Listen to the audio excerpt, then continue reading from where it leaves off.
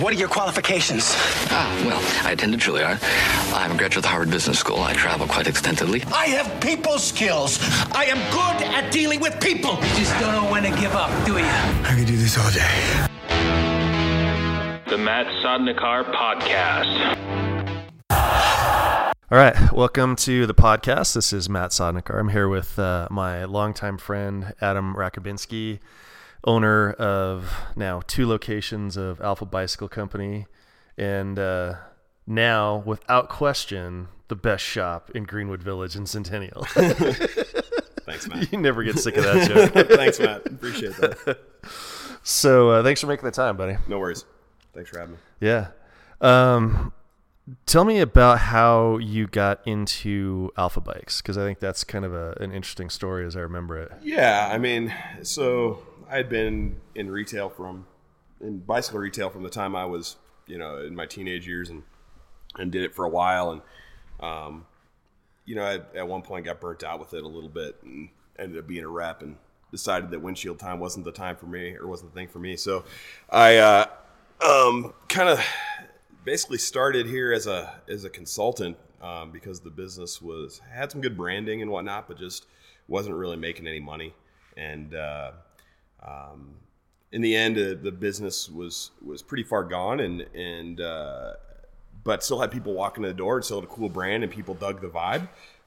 So I ended up, it was 2009 when we started talking about it, in 2010 when the deal actually came to fruition, and that was definitely a lull in the economy, and it was a pretty ballsy move, but the price was right, and I was like, well, they've already got a lease, they've got people walking in the door, they've got a few brands, lease was up in less than a year. I was like, we can take an assumption on that, and then just kind of, if it works, and we'll keep rolling, and if not, we'll cash out the inventory, get my money back, and move on.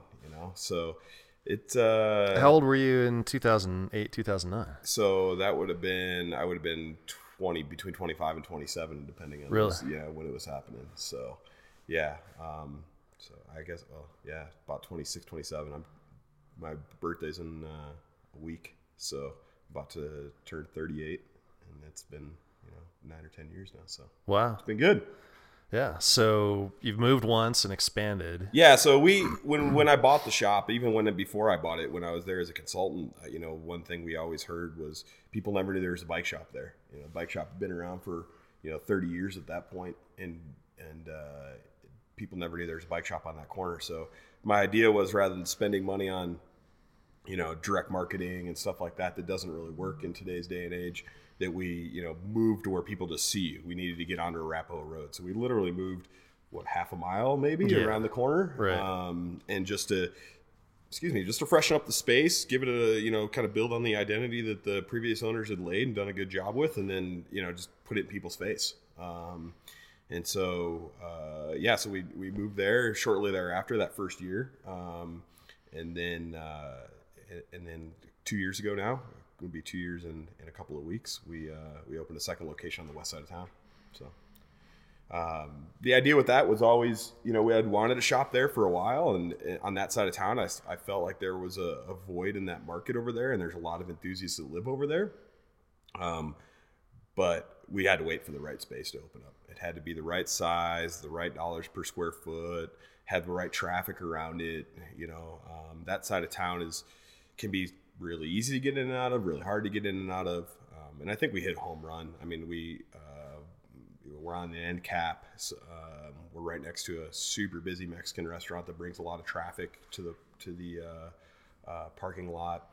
There's a ski rental place a couple doors down, so that works with the people with similar ideas and similar interests and whatnot. And that location's been growing since the day we opened it, so it's good. Yeah, can't complain about the pace of business for sure. So. Well, definitely staying in business and opening a second location is kind of opposite of what the trends are in the bike industry for sure, the bicycle retail industry for sure. For sure. But that's where my passion's at. Like, the reason I come to work every day is that I want to talk to the end user. I want to see them just even, they come in, they buy a relatively inexpensive bike by today's standards, but they just start riding and they get hooked on it, and and that's why I do it. And so I need to be face to face with those customers and talk to them, daily or weekly or whatever kind of thing. Have them come out to our, occasional group rides and that kind of thing. And having an internet-based business just isn't conducive to that. So while, you could probably grow it and make a little bit more money doing that, it's, nobody's in the bike industry to get rich. Yeah, that's for sure. So going back to the second location, yep. What I've noticed about you, and I've known you probably that whole time, yep. right, is that I think you undersell your business sense abilities. So like when you talk about the market research, mm-hmm. is that kind of a balance of gut feel and data? How did you go about that? I always, gut feel trumps everything to me. Yeah. Because if you look at what previous shops have done in that area, they haven't been overly successful. But I think like a lot of business owners, we just believe that we can do it better. But gut feel trumps everything. The data was that there's, the household income is high over there. There's a lot of trails. There's people that don't even live in that area have to come right by that corridor to get to the trailhead. Right. It's at Kipling and 470. Kipling right? and 470 on the west side of town up against the foothills. So you have your 500 feet off the bike path. You have Deer Creek Canyon right there. Hildebrand open space with the new Black Bear Trail, Jeffco open space. The residents of Ken Carroll have their own private trails, and they invest a ton of money in there. So what we found is that, and knowing a few people live in that area, is that people live in Ken Carroll generally don't necessarily have vacation homes. That is their vacation home. When they go home on a Friday afternoon after working a long week, they have rec centers and their schools are in there and equestrian and their own trails. And so there's no reason to have a home in the mountains, but at the same time, they don't want to have to drive 5, 8, 10 miles to the next bike shop, so as long as we can put out a good product, deliver it quickly, and just care about what we're doing, the support from that community has been pretty good. So, but yeah, I mean, there's always some numbers that go along with it, as far as if there's other bike shops in the area and how many active users you have and what the household income is and what the traffic counts are. I mean, all that stuff comes into equation a little bit, but like I say, really just kind of go with gut feel. I'm a firm believer if you bust your ass and actually care about what you're doing for people, that they'll reciprocate. So, yeah, I agree. And I can personally attest to the vibe or the community. I mean, between the shop rides and the cyclocross team, both for the juniors and the old farts, there's definitely a community yep. that has been built around, and we're sitting in a shop, wood and on is this fake leather or real leather? Faux leather. Faux leather sofa. It's, I think American Furniture Warehouse, Mr. Jake Jabs calls it bonded leather. It's we don't have a huge budget, but it's comfy. Yeah. But it's a cool place to hang out, And then there was a while where I was working I-25 in Broadway, yep. and I just was trying to get home and didn't hang out here for probably like 2 years. Yep.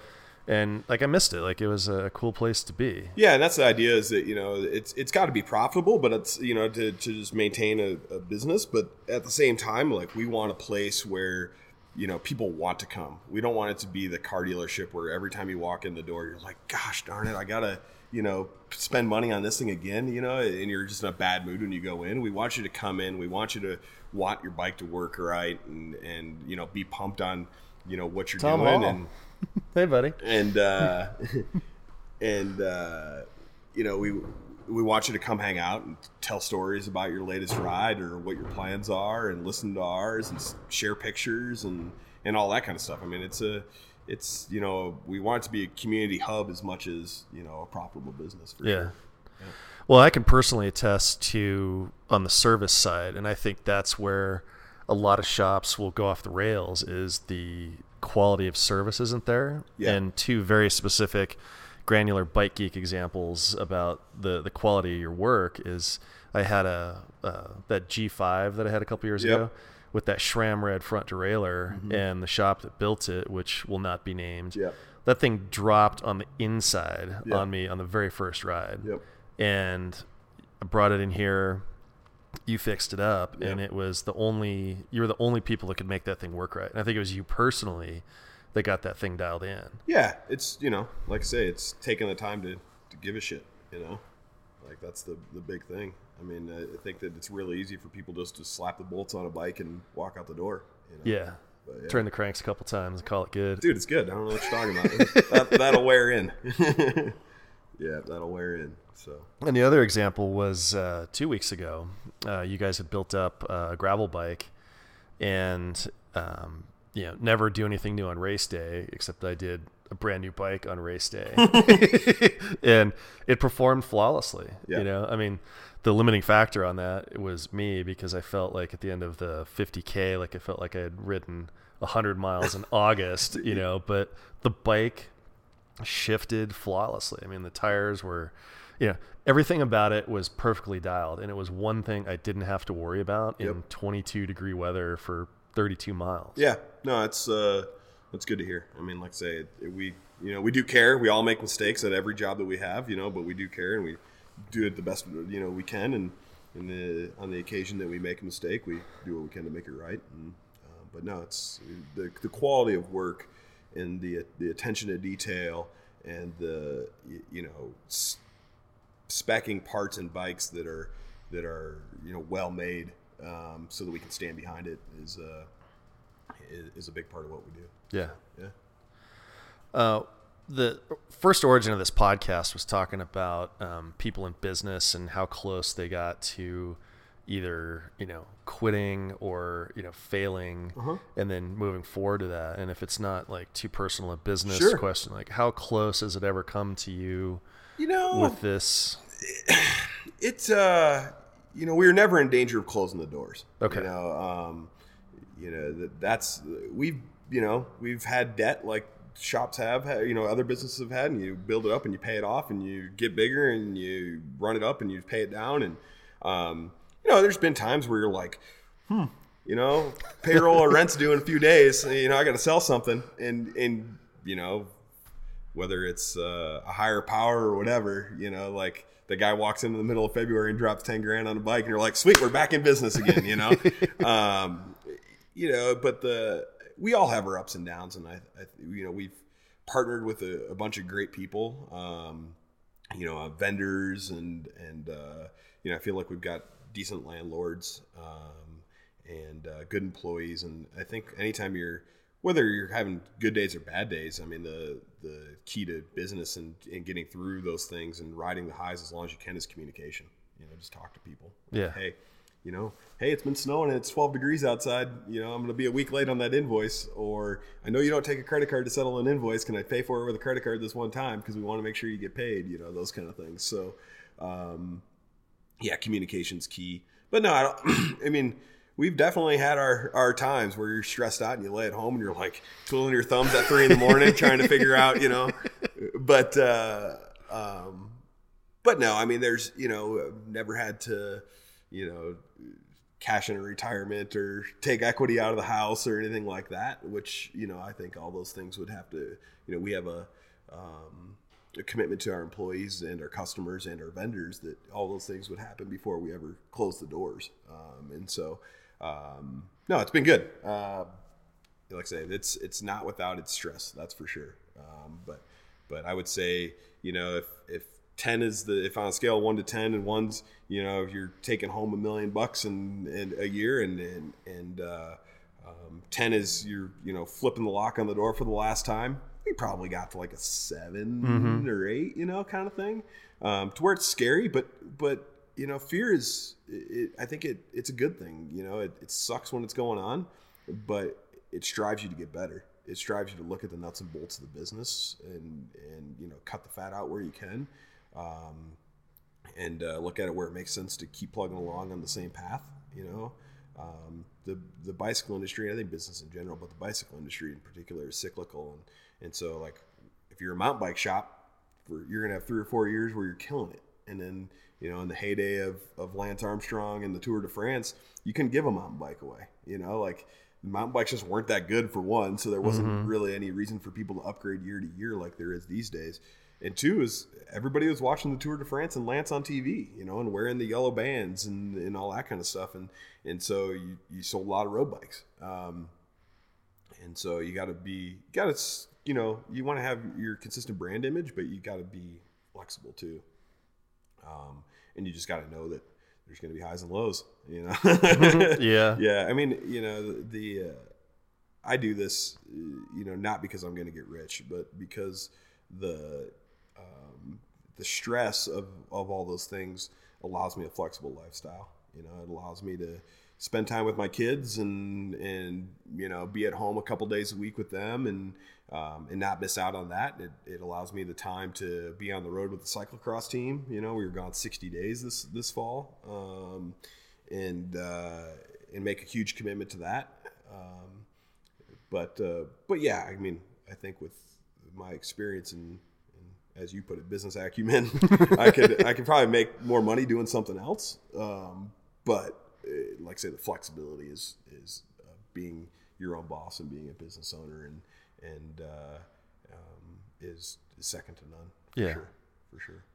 I remember back when I was a fully independent rep and doing wheels, bikes, clothing, all that stuff. And there were times when it's like experiencing that same thing where it's like, okay, who am I going to short this month? Is it going to be, well, we got to keep the electricity on and we'll be a little late on the cell phone. But, you know, there would always be times when, and I think it was the effort, you know, like, because again, we're dealing with, you know, 90-day sales cycles and things like that, where I think that effort would, you know, you'd forget about that you had closed this deal and here comes the commission check. And it got to be like being an independent rep. It's the same thing. I mean, I did that for a little while and I've had months where I'd make, you know, I remember one January I made $70 the whole month. And then, you know, 3 months later I made, you know, $8 or $9 grand. And it's, you know, and then you forget all about the $70 a month, you know, like that's the thing with business I think, in general, no matter what business it is that the highs always outweigh the lows. And it's like when you buy a house, you know, I'll never forget buying the bigger house when we found out that my wife was pregnant with twins and we were like, well, the little townhome ain't going to cut it anymore, you know? And so that was a big step. And, you know, the market was at an all-time, you know, high as far as, you know, amount of offers going in on houses. And that was super stressful. And she's pregnant. We had a deal fall through on a house and we don't know where we're going to live. And we were renting back our townhome after we had already sold it. And then in the end, you know, it all works out. And you know, the highs we're comfortable and we have a place for our kids to grow up and we don't plan on doing that again anytime soon, you know, but that's like, I think there's a lot of things in life that the highs outweigh the lows and you just kind of, you forget all about it and you move on. Yeah, I would totally agree. Yeah. You look back on that and I think the brain's very good at smoothing out the rough edges, the sharp edges of all that. And you kind of, but I think that also comes from an outlook too. Yeah. Yeah. It's probably why drug addicts are so good at what they do. Like the highs are awesome. They don't forget the fact that they're in the gutter, you know, scraping for pennies, you know, chase the dragon, brother. Yep. So, but anyway. So how has the internet impacted you guys? Cause I know that, and let me ask you maybe more direct, like, have you seen any impact from Canyon? Because I know they had this huge splash and like, I don't see those bikes on the road. And I'm not trying to shit on those guys. I think that model works in other parts of the world and just doesn't work in the United States. I mean, I'm a firm believer of when somebody's coming in to spend a lot of money on a bike, whether it's different for every person. If that's, I mean, $1,000 is still $1,000. Like it's not cheap, you know, kind of thing. It's not nothing, you know, and whether that's $1,000 or $10,000, you know, they want that person that they know cares, you know, when something doesn't work right because they broke it or wore it out, that they have a place to go back to. When the fit just needs to be adjusted, that they have a place to go back to. If there's a warranty, that they have a place to go back to. Having that connection is, and especially when you get way up in the high dollars, you know, like, I mean, I might buy a $5,000 car online, you know, like, oh, Craigslist, click. Like there's a $5,000 car. I need something to go drive around for, a year or two to get me by or whatever. Right. Sure, but I'm not going to buy a $100,000 car on Craigslist. You're going to meet the guy in the parking lot with a $100,000 in a briefcase and be like, "Here's your Tesla." I mean, So I think that's where the bike shop is going to continue to succeed. There are certain types of bikes that have just become a commodity in today's current market. I think that's the $2,500 to $3,000 full suspension bike has become a commodity. And I think the carbon Ultegra or 105 road bike has become a commodity. There's so many good ones out there that it's just, there's not enough that differentiates any of them. So if you know that that's what you want, you just go buy the best bike you can, and then you pay for the service after the fact. But when you're they're like the subtle nuances of eking out those 1% of, a high-end bicycle are, there's only something, you got to get that face-to-face. Right. And then through a little bit of trial and error probably. And then at the low end, when we say low end, the bikes below that $2,500 level, it's as much about just communicating with the people, going back to that communication thing. It's about communicating with people about, what they need for the next ride or why this tire, works better than this one. And just sharing your experiences. That's the value in buying a bike face to face. And then, the fact is that the internet can't fix your bike. Right. Like, I mean, you can, my brother's an electrician and he said this to me one time when I was doing something. I called him up. I'm like, I need a pointer on this. And he's like, hold it closer to the phone. Like you can't hold your bike closer to the computer and expect somebody to fix it, And so and at the same time, there's only so many hours in the day and so many qualified people to do it. And so having a relationship with your bike shop is something the internet just can't offer. Yeah. So, yeah. Internet only brands, I just don't see making a huge impact in the United States. So. Yeah, and a bike is in some ways very, very simple, but in other ways very, very complex. Yep. And I was just thinking about like hold it closer to the phone. Like I know how to change shifter and brake cables. Maybe.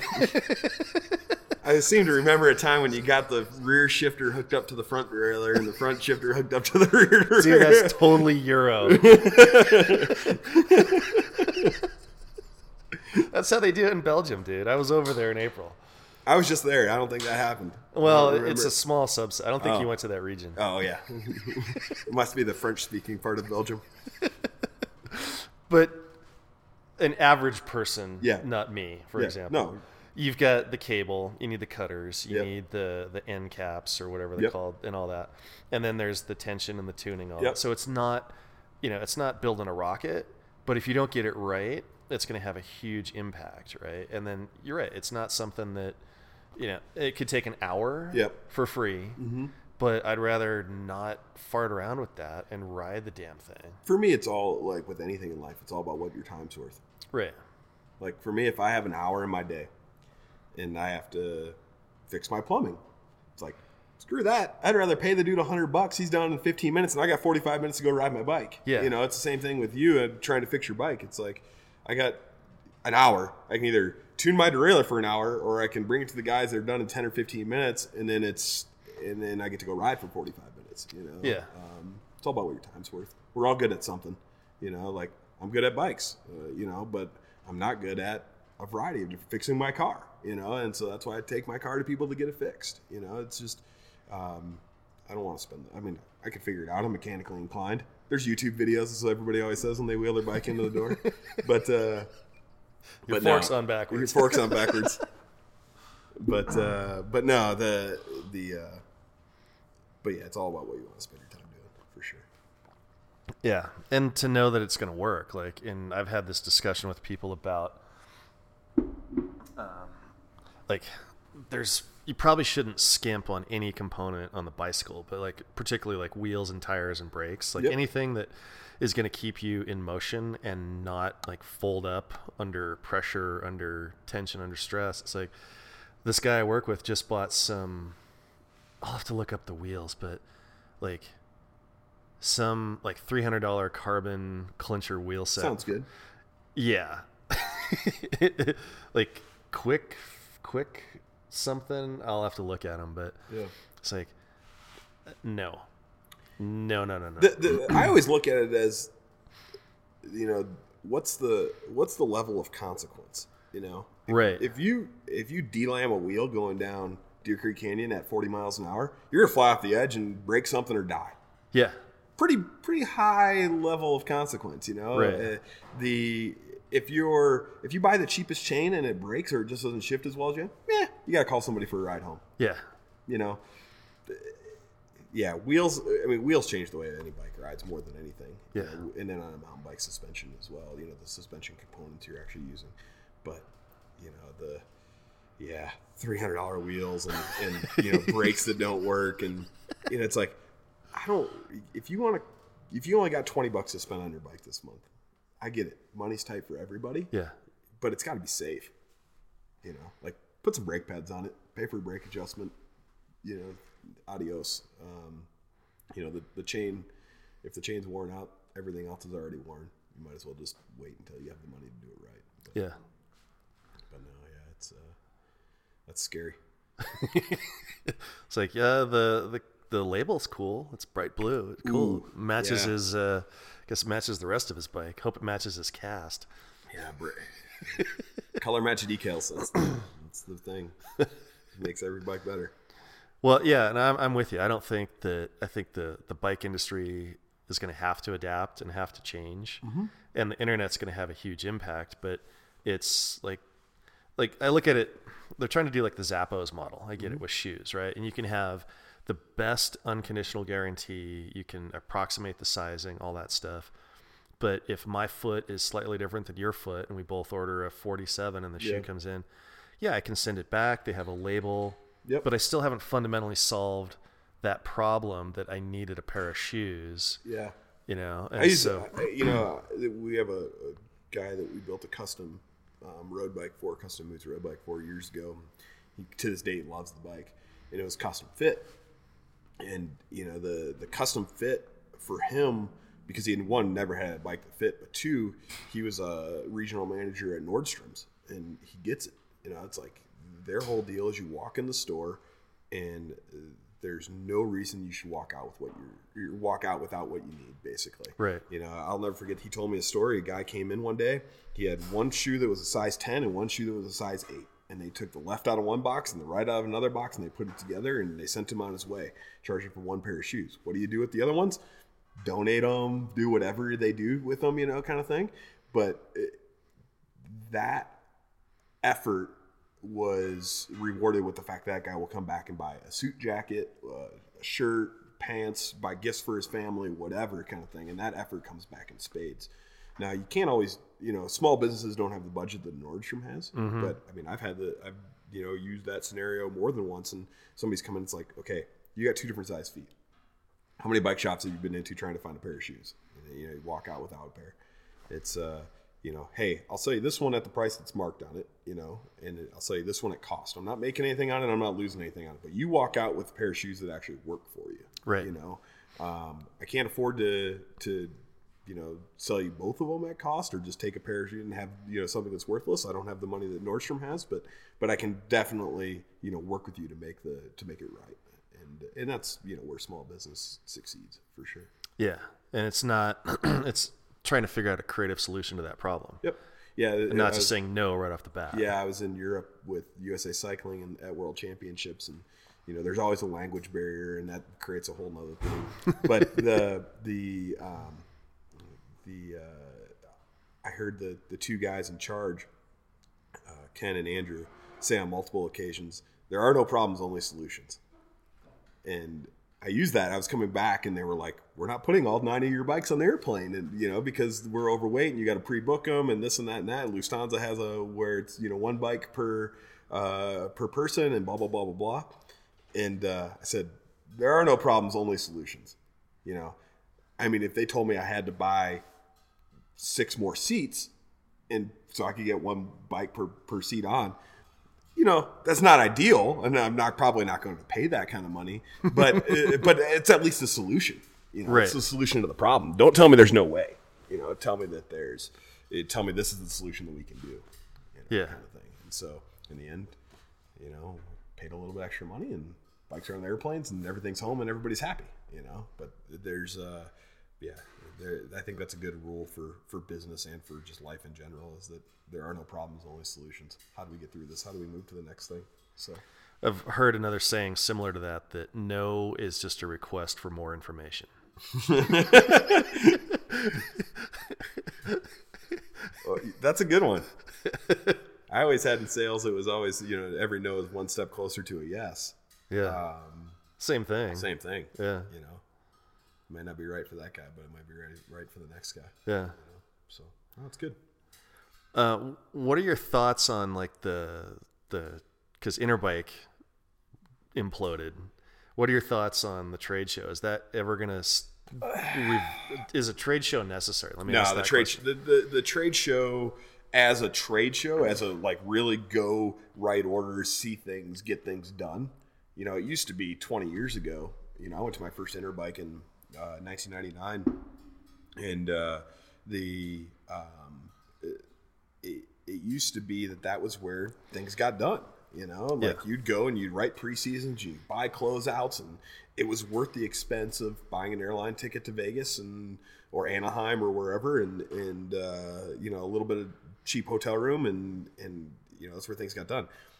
That's changed. I mean, the products start rolling out. 2019 product starts rolling out now. You know, like on the car cycle. You know, Sea Otter's a big thing for suspension and full suspension bikes and things like that. You know, SRAM just came out with the AXS. You know, Shimano, who, you know, is hopefully getting ready to deliver XTR soon. I mean, those things happen in spring. You know, we were just talking to a rep, and they were saying that a bike that they had, you know, planned on coming out with now, you know, was delayed 2 months, and so that'll be, you know, May for the first 2019 or 2020 stuff. You know, so that fall cycle just doesn't work anymore. Yeah. And I think that we saw it years ago when we started going to, you know, I ran a shop back then that was a big Trek dealer, and they were one of the first to do these kind of big invite dealer events type thing. And, you know, you go to their dealer event and they have a captive audience. You know, it's worth the $1,000 it's going to cost for two guys from each shop and a hotel room for 3 days, you know, to be there and have a captive audience, you know, and see their stuff and ride their stuff and, you know, see what the brand's all about and develop a strategy for how you're going to grow your business and those kind of things. We've done those events now with, you know, years ago with Trek, and now with, you know, QBP and their variety of brands. And Kona does their big thing every year. I think that's the you know, the model that's going to continue to work, is, you know, getting people to have their captive audience. The only time that you really need a dealer event like that is you know, trade show type event is when you're out looking for new brands. You know, if I was going to open a shop and I was looking for new brands, then sure, something like that works. But I think that the model that probably works better is talking to the reps that are on the ground and saying, this guy's opening a shop. Do we have any interest in doing that? And if we do, then let's, you know, invite him to our dealer event and let him see what we're all about. Because 30 minutes or an hour in a trade show booth isn't anything compared to riding the bikes and, you know, talking to the people and seeing what the brands are really all about. So I think that trade show model is dead. I think that it would be cool to have, you know, kind of a regional thing, you know, maybe a little earlier in the year, to where there's like 4 spots throughout the country, you know, that kind of go California, Colorado, Arkansas, you know, Asheville or Pennsylvania or somewhere that's got other, you know, East Coast that's got cool trails. And, you know, just have that as a traveling thing so that you could compare things back to back maybe. But yeah, the unfortunately the trade show is dead. You know, there's just nothing to unveil there. Right. It was fun seeing everybody, but I just look back at the ROI and the business, and it's like, why don't we just take the money that we're spending for a 20x20 and fly 6 people out just to Orange County and take them for a ride, go get Wahoo's fish tacos across the street. And it's like, be laser focused with the money and the time. We had joked that when we were both at dealer camp years ago that it was rep camp because it was really just a place to go hang out with your buddies. Oh yeah. Yeah, it was such a fun time there, but we didn't have any business. No. And we saw, didn't we look at the industry report after where they said, like, here's all these dealers that showed up. And like, we're looking, and it's like, there's tumbleweeds blowing through. Yeah. It's like, where? I showed up, as a dealer because they subsidized it. Yeah. And we just went and ate steak. It was just a, just a big thing of why, like, it just added to the experience of hanging out with your buddies. Not necessarily, it's like, well, I would normally, grilled out of the back porch of a condo that we rented or whatever kind of thing. But instead we're going to go eat $500 with a steak because you're giving me $500, like it doesn't, unfortamely. In a snappy bow tie, if I remember correct, right? Yeah, probably. Weren't you? Yeah, probably. I had stylish hat. Yeah, I looked like a driver probably, but no, it was, those are good times. But yeah, I think the industry is kind of past that. We're not at a place where everybody's making money hand over fist like we were in the mid 90s. Yeah. And so we need to all be a little bit more, from a retailer side and from a brand side. There's no point going to your bike and spending $500,000. Yeah. Right. Yeah, it's all about those relationships. Yeah. And you could spend that $500,000 flying out to see all your dealers and spend a day with each one and take them riding bikes and buy them dinner, and it would go a long ways. Yeah. So one of the things I wanted to bring up too was your relationship with Moots too, and not going into like a commercial for those guys, but they make a great product. They're a Colorado brand, and I think they're probably your longest partnership, right? Yeah, I mean, Moots came on board. Moots was always my dream bike. I welded some titanium frames with the at UBI, United Bicycle Institute, with some great instruction, and then when I was a rep, I worked for Lightspeed, and I've always had a place in my heart for titanium, and more than that, for products that are handmade and that you can go meet the people that actually give a shit about what they're making. Yeah. And Moots just does it better, in my opinion, than anybody else as far as craftsmanship goes.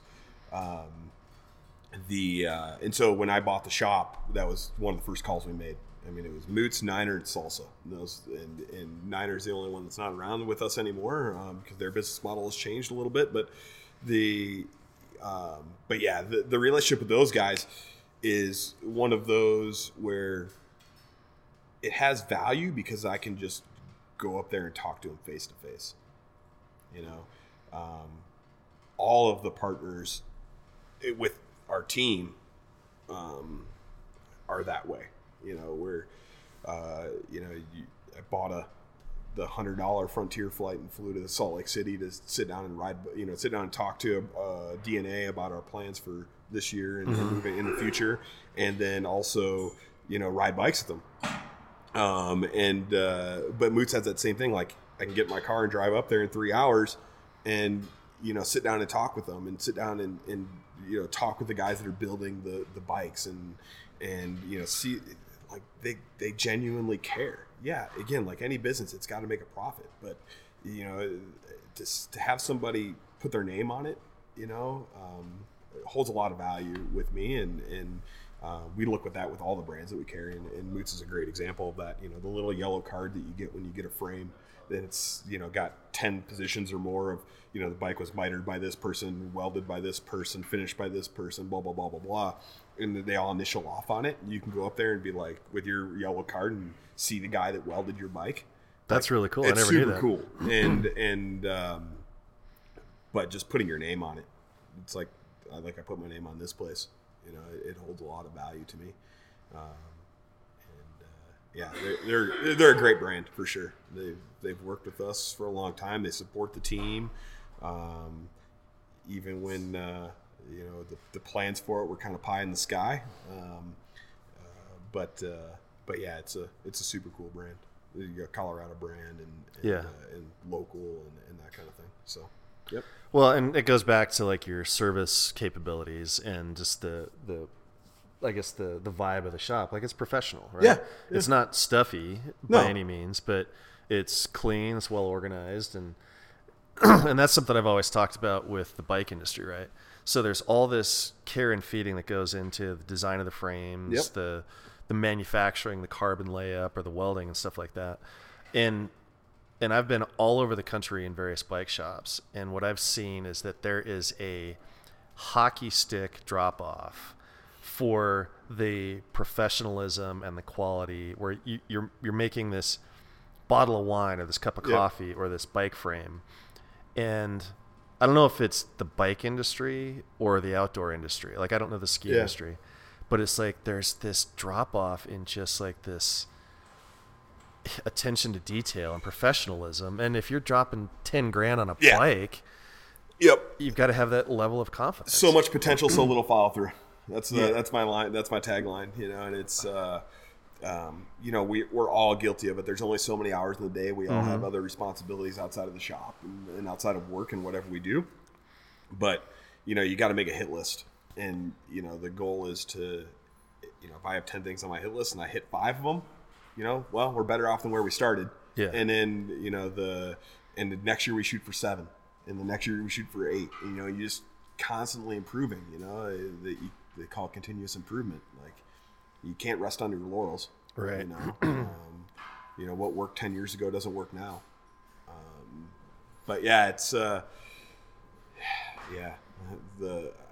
when I was a rep and I'd walk into shops and see things laying on the floor, and like a pile of gloves laying on the floor. It's like, guys, you're not going to sell them if you don't want them on the wall for whatever reason, because they just don't match what you're trying to do with merchandising or whatever. Just pick them up and throw them back, because throwing them on the floor is going to do the same damn thing. Yeah. Like, you're not going to sell them. Yeah. So, but yeah, it's anyway. Well, and a compliment to you. I haven't told you this, but when I was doing the national stuff for BH, I would use your shop as a model to talk to people about how to build this up. And it's like, look, this is working, and this is how you should do it. And it was another frustrating thing about the bike industry is there's a lot of bike people and not a lot of business people. Yeah. And so I would go tell these guys like about, so I'm coming back from the IT world, and I'd say, risk and exposure and ROI and this sort of stuff. And there are some people that would get it and appreciate it, and others that would be like, like I say, we go back to the gut feel, part of our conversation at the beginning, and all those things are important. Quantifying an investment, quantifying a change in direction, with product that you stock or whatever. But like I say, some of it's just gut feel. Like, when the idea behind the shops is that when I was 17 and 18 working in shops, and it was a good shop, good owner, pretty good crew. A lot of those guys are still friends to this day, there was a lot of $400 bike builds, kids bike builds, and I'm like, man, I really enjoy the wheel building and the high end stuff, like everybody does. Everybody wants to work on the high end stuff, but so if I have a shop, that's what I'm going to do. I'm going to create a brand. I'm going to create a brand where people want to come work with that brand. The shop is the brand. The what we sell is just what we're behind. Yeah. But no, so we want to, the idea was that we want to work with that, and I just lost my train of thought, so we're gonna have to edit that part. Nah, it's fine. Just it goes back to the vibe, right? Yeah. It goes back to the quality of the product, and and just elevating your game. Yep. And we know that my idea is that we have an idea in our mind that whatever you call it, just say it's a round number of $1,000 bike is kind of the minimum for like $1,000 mountain bike you can actually ride off road. Yeah. And it's not going to just fall apart. It's not a mountain bike that just looks like a mountain bike. $1,000 commuter bike you can commute on 5 days a week. You don't have to worry about the durability of it for a long time as long as you're doing normal maintenance on it. Somebody comes in with a $400 budget, that's fine. That's all they can afford. I would rather have that conversation with somebody about why we sell the $1,000 bike, have them go home, save their pennies for another month or a year or 2 years, whatever it is, and then come back and see me when they're ready for that $1,000 bike, than to sell them something that they go home and have issues with, and it just doesn't meet their expectations. Yeah. We knew that going in, and we took their $400 anyway. Right. Like that, just to me, that's not the way you do business. There's a lot of shops that make a lot of money doing it that way. Oh yeah, I used to work at but one. I don't want to. That's not what I want to do. You know, Yeah. just like I wouldn't sleep well at night knowing that I sold the guy that's going to ride to work every day a $400 bike, because I know that he's going to have issues with it. You know. Yeah. And so, yeah, I think it's the kind of treat people how you want to be treated. You know, Yeah. it's like that's the golden rule of life and of business for sure. Yeah, and you're not being snobby about it. No. You're educating them, and like there's a minimum viable product that comes with a manufacturing cost. Yeah. That, like, you know, seriously, go look at a Walmart bike. Yeah. You know, and look at the just the bolts, like Yeah. where they had the brakes mounted. Like it's Yeah. just a standard nut. Yeah. You could find at Home Depot. Yep. I mean, You know? it's like that thing. Like you got a nice computer and nice recording equipment to make this happen. Yeah. You know, you can't record a podcast on a Commodore 64.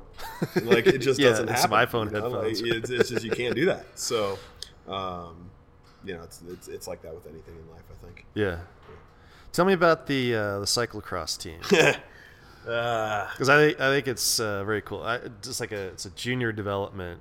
Would that be the proper way to describe it? I was told by a current sponsor to not call it a development team anymore. Really? And the reason being is that we have this piece of it it's an elite level. I mean, Yeah. the athletes, we had 10 UCI elite wins, which if you're not, familiar with bicycle racing, is the highest level of domestic racing. Yeah. And we had 10 wins this year in that category and at that level. And when I did the math on it, the average rider age was 19 and a half years old. Yeah. So that means the program's working. Right. The program started about the same time I bought the shop, maybe a year before. There was the local racing association used to subsidize some junior racing, and then when budgets got tight, that was one thing that got cut. And there was already a really good program in Boulder and a really good program at Fort Collins, and so I'm like, well, we'll be that guy in South Denver. And program started with $1,000 on my credit card, bought jerseys for all the kids, 10 kids, and we just went out and had a good time. And then, with me, just like business, when we talk about the continuous improvement, it's like every year we want to get better. Right. We want to provide more for our racers, and then we just want to get better. And so, a couple of years in, maybe 4 or 5 years in, we were definitely one of the top junior programs out there. Probably in the top 10 nationwide is what I would say. We had a couple of national championships, age group junior national championships. But more than that, we were just trying to provide a higher level of support for kids. And then Gage Heck, who's an ultra talented young cyclist. Nicest kid in the world. I don't know if I'd go that far. He'll probably listen to this, so we don't want to stroke his ego too much. No, he's a good kid. But we were talking to his dad, Bruce, and Gage was racing on a couple of road teams that would do a little bit of cyclocross support, but he has a ton of potential in cross, and they just weren't supporting him, the way that needs to be supported. And so he'd gotten some things that thought he was going to get done, and it was like July or 1st of August, and it was Gage's first year as a 17, 18. And so when you're 17, 18, you can start to race some of the UCI races. And he's like, well, we've been talking about Gage coming over to your program for a while. What do you think? And I was like, well, let me call in every favor I got. Like, we called in every favor. I mean, Jason Coble at that point was at Moots as our inside rep, and John, their Caribou, their marketing guy up there, is super into cross. I'm like, you guys are our first choice. We want to make this happen. And literally, they had one frame that was like a show bike that happened to be the right size. We bought one at a discount, and I don't remember where the third one came from. I think the third one was like a loaner out of the demo fleet. Oh.